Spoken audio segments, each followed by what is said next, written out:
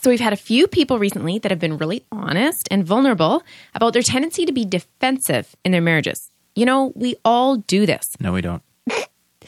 So we wanted to reach out with 2 quick tips for managing your own defensiveness. I don't have any defensiveness.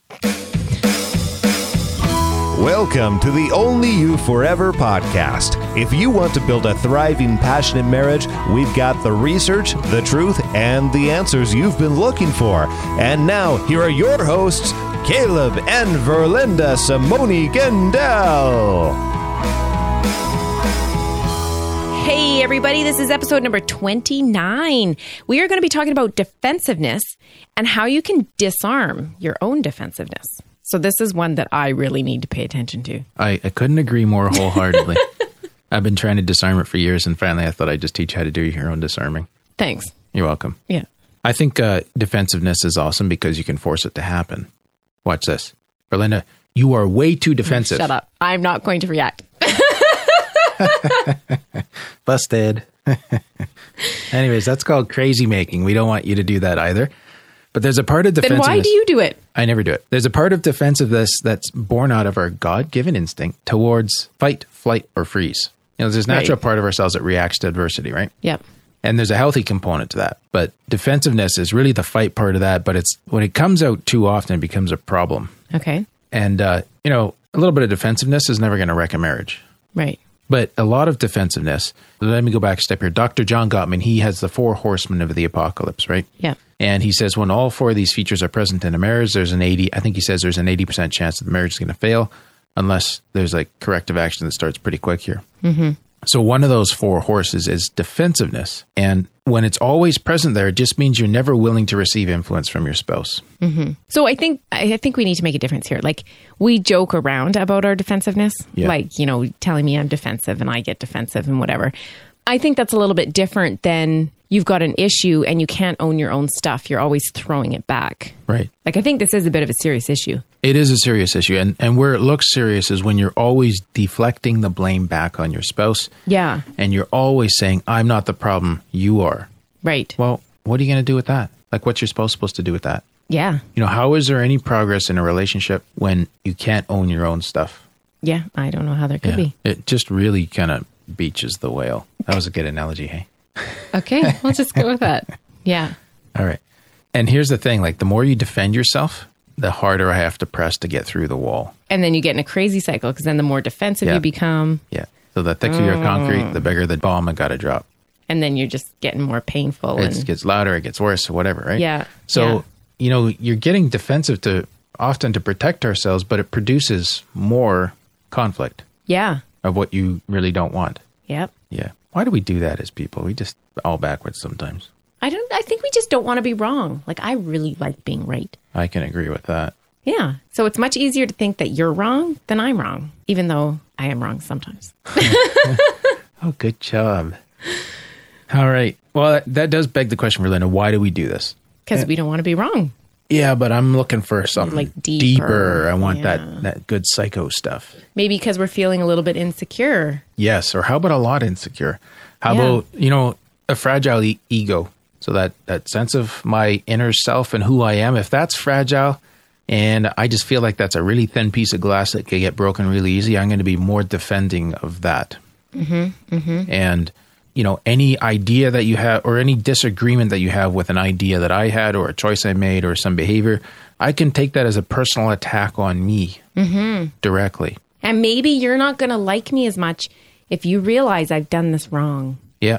So I don't want to admit I did it wrong. Yes, there's a core sense of self that's threatened by it. Yeah. Yeah. And if you're in any ways you challenge my ideas, you're challenging me. Like it's not like we can safely, abstractly talk about an idea or objectively talk about an idea. It's like when you threaten the idea, you threaten me. There's no difference there. Mm-hmm. And that's all about ego. So hence the need to defend if we're being attacked. Mm-hmm. Yeah. Now that whole fragile ego, that can take a lot of therapy to get that sorted out. But sometimes when we find ourselves being defensive, I just want to give 2 quick tips for Linda. Okay. Or maybe not quick, but 2 tips. They're quick to do. Put it that way. Okay. And this can just help us kind of leverage ourselves out of the defensiveness. So this is not something you do for your spouse. We're not reacting defensively. It's what we can do for ourselves. Okay. Yeah. But before we go there, let's talk about that for a sec. It is kind of fun when your spouse is being defensive to gently and in a kind, maybe even a gentle humor way, point that out to them. Ooh, look at you getting all defensive. Yeah, you enjoy that. Yeah. Mm-hmm. Well, it kind of works. Yeah, well. Okay, next. What's your first tip? Okay. Well, hang on a sec. That's actually a skill. Because Dr. Gottman, he calls that the repair, right? So the injection of humor just kind of diffuses the situation and gives you a chance to regroup and sort of recollect and come at it from a different angle. Right. So, that's a little bonus tip. Mm-hmm. Mm-hmm. Okay, first tip goes like this. 4 words. You could be right. Not you, Verlinda, but somebody else. Well, obviously I'm right. But if you can just tell the person, you know what, you could be right. And then you don't feel like you're giving everything away and you're still holding your position, but you're sending a signal that says, I'm open to hearing what you're going to say now. Oh, so this is instead of being defensive, there's saying, no way you're wrong. And shutting you down or whatever, instead of all that. Well, you could be right. Okay. So it's easy to do. It's a powerful shift. And just throw that out there kind of in front of yourself. Or maybe you have a spouse that tries to bait you into an argument sometimes. Well, you could be right. Tell me more. It keeps you open. It lets you hear any genuinely constructive criticism that might be coming your way that you need to hear. Mm-hmm. And that could be valid or it could be actionable.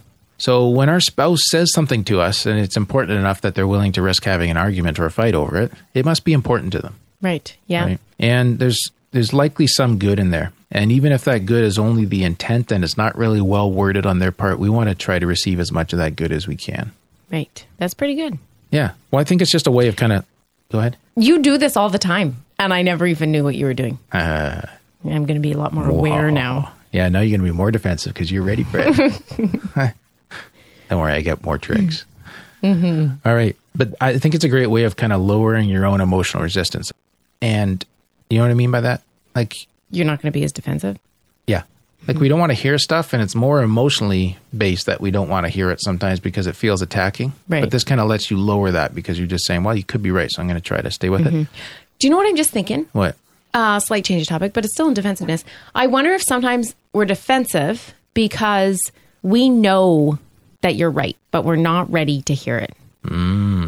Like, yeah, okay, you brought it up.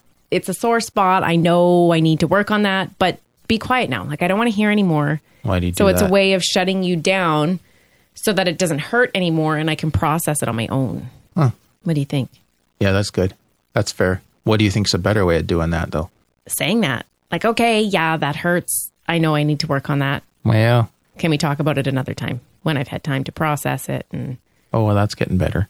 But at the start, you sound like you were just stonewalling. Like yeah, you don't want to shut away. them down. Yeah. That sounds like I'm not willing to receive your influence. Okay. You could be right. Can I think about it? Yeah. Okay. Yeah. You could be right.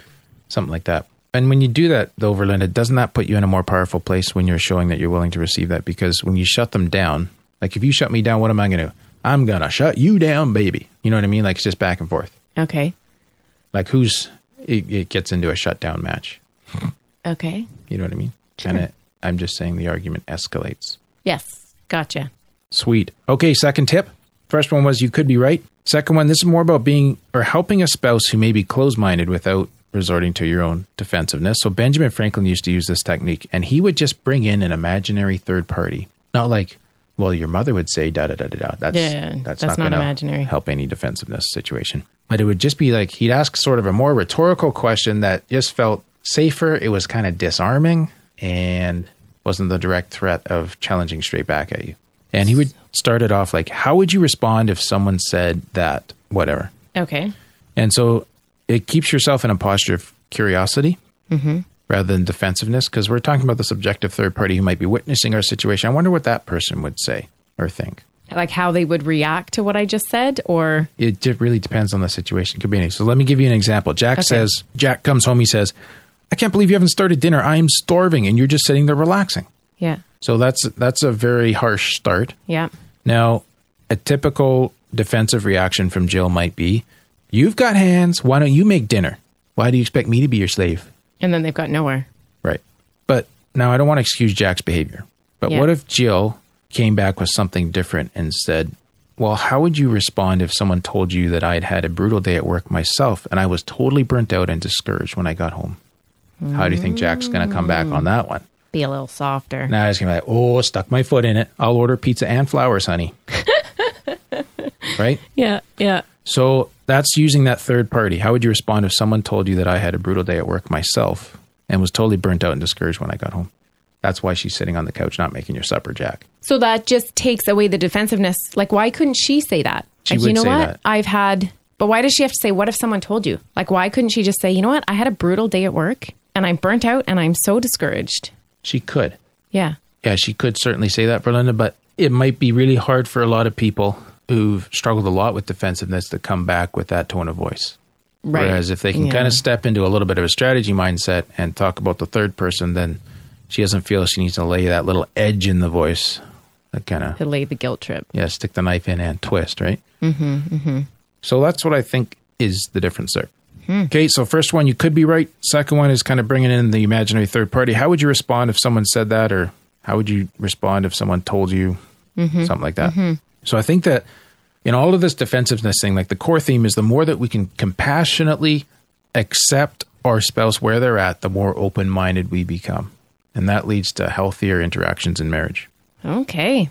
All good? Yep. All right, that's all for today's episode. You can get the full show notes at oyf.link/29. Remember, we're here to help build thriving, passionate marriages.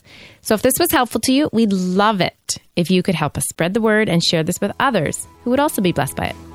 Thanks, and we'll see you next week. Thank you for listening to the onlyyouforever.com podcast. Please help us reach and influence a wider audience by rating and reviewing our podcast at onlyyouforever.com/love. Thanks for listening, and we'll see you next week.